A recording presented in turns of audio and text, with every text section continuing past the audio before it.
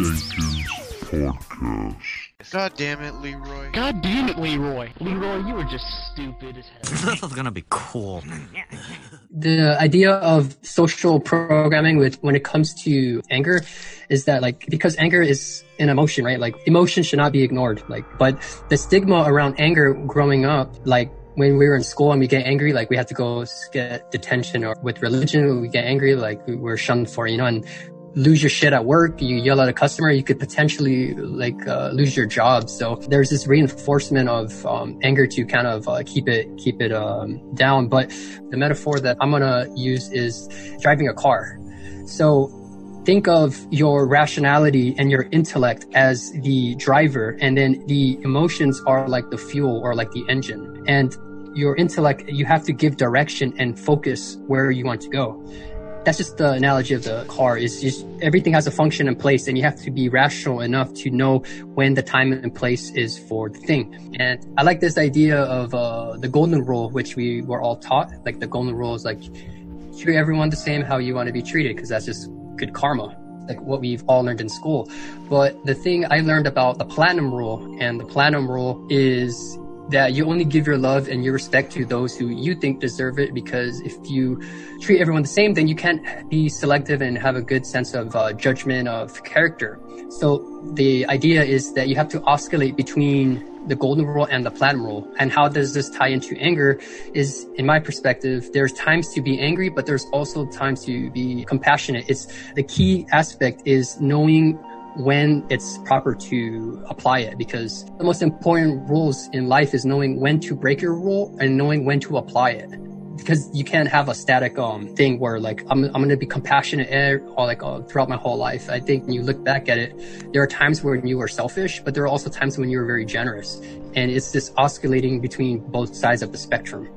Because anger has a little bit to do with the shadow. And I like the idea of synthesizing both shadow work and light work. The analogy that I like to use is like Star Wars. Like, we could become on the dark side of the Force, but we could also be the good side of the Force, where we could heal and we could nurture. So I think that we could kind of use both sides of the Force. The perspective that I want to push is that anger is this fuel that we can use and when you go back to the car metaphor, anger is like the fuel to get us to our destination. Now, fuel to blow up a building, and fuel could be dangerous, how you use the gasoline, but if you direct it with your intellect as the driver, you can move it and you can inspire like things to change. And we can't like completely disregard it or something like that. But yeah, fuel that we can use to change. And when we look back in our past, like the times when we made the biggest change, for me, like we were a little bit of like had that little bit of anger inside too, where we had enough, like enough is enough. With what's going on with the world, I think it's healthy to be angry. Like, if you really look at like why do we feel angry, the root of anger is when something like an injustice has happened. That's why you see like all these protesters, millions of protesters around the world, because they're not like, anger is good if you don't harm yourself or harm other people, but protesting is a way of trying to channel that anger for injustice and to push forward. Some of the things that I hate, because the perspective that I'm coming from is like, I hate, but I love.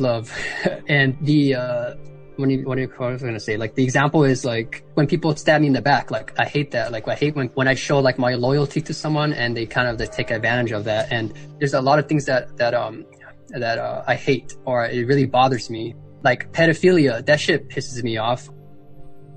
People that abuse their power, like, that's healthy to be angry at these things. For someone to not acknowledge these serious things, especially with what's going on, I think it's not a healthy perspective to come at. Because check this out, like, I had it's coming from like a nice guy syndrome thing, right? This is something that I suffered for a long time.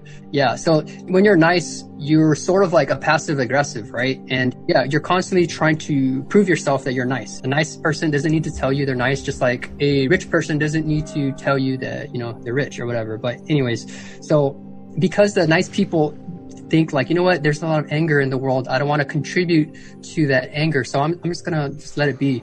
And the thing that happens, the paradox is because the people who should be speaking up about anger the most stay quiet, they actually let anger live and persist. So they're actually contributing more by ignoring the angry stuff in the world. I share. Watch this. Lefty did it. Low key, I can't help it. Too much love, no selfish. Embracing imperfections, that is why I'm so damn perfect. And my heart is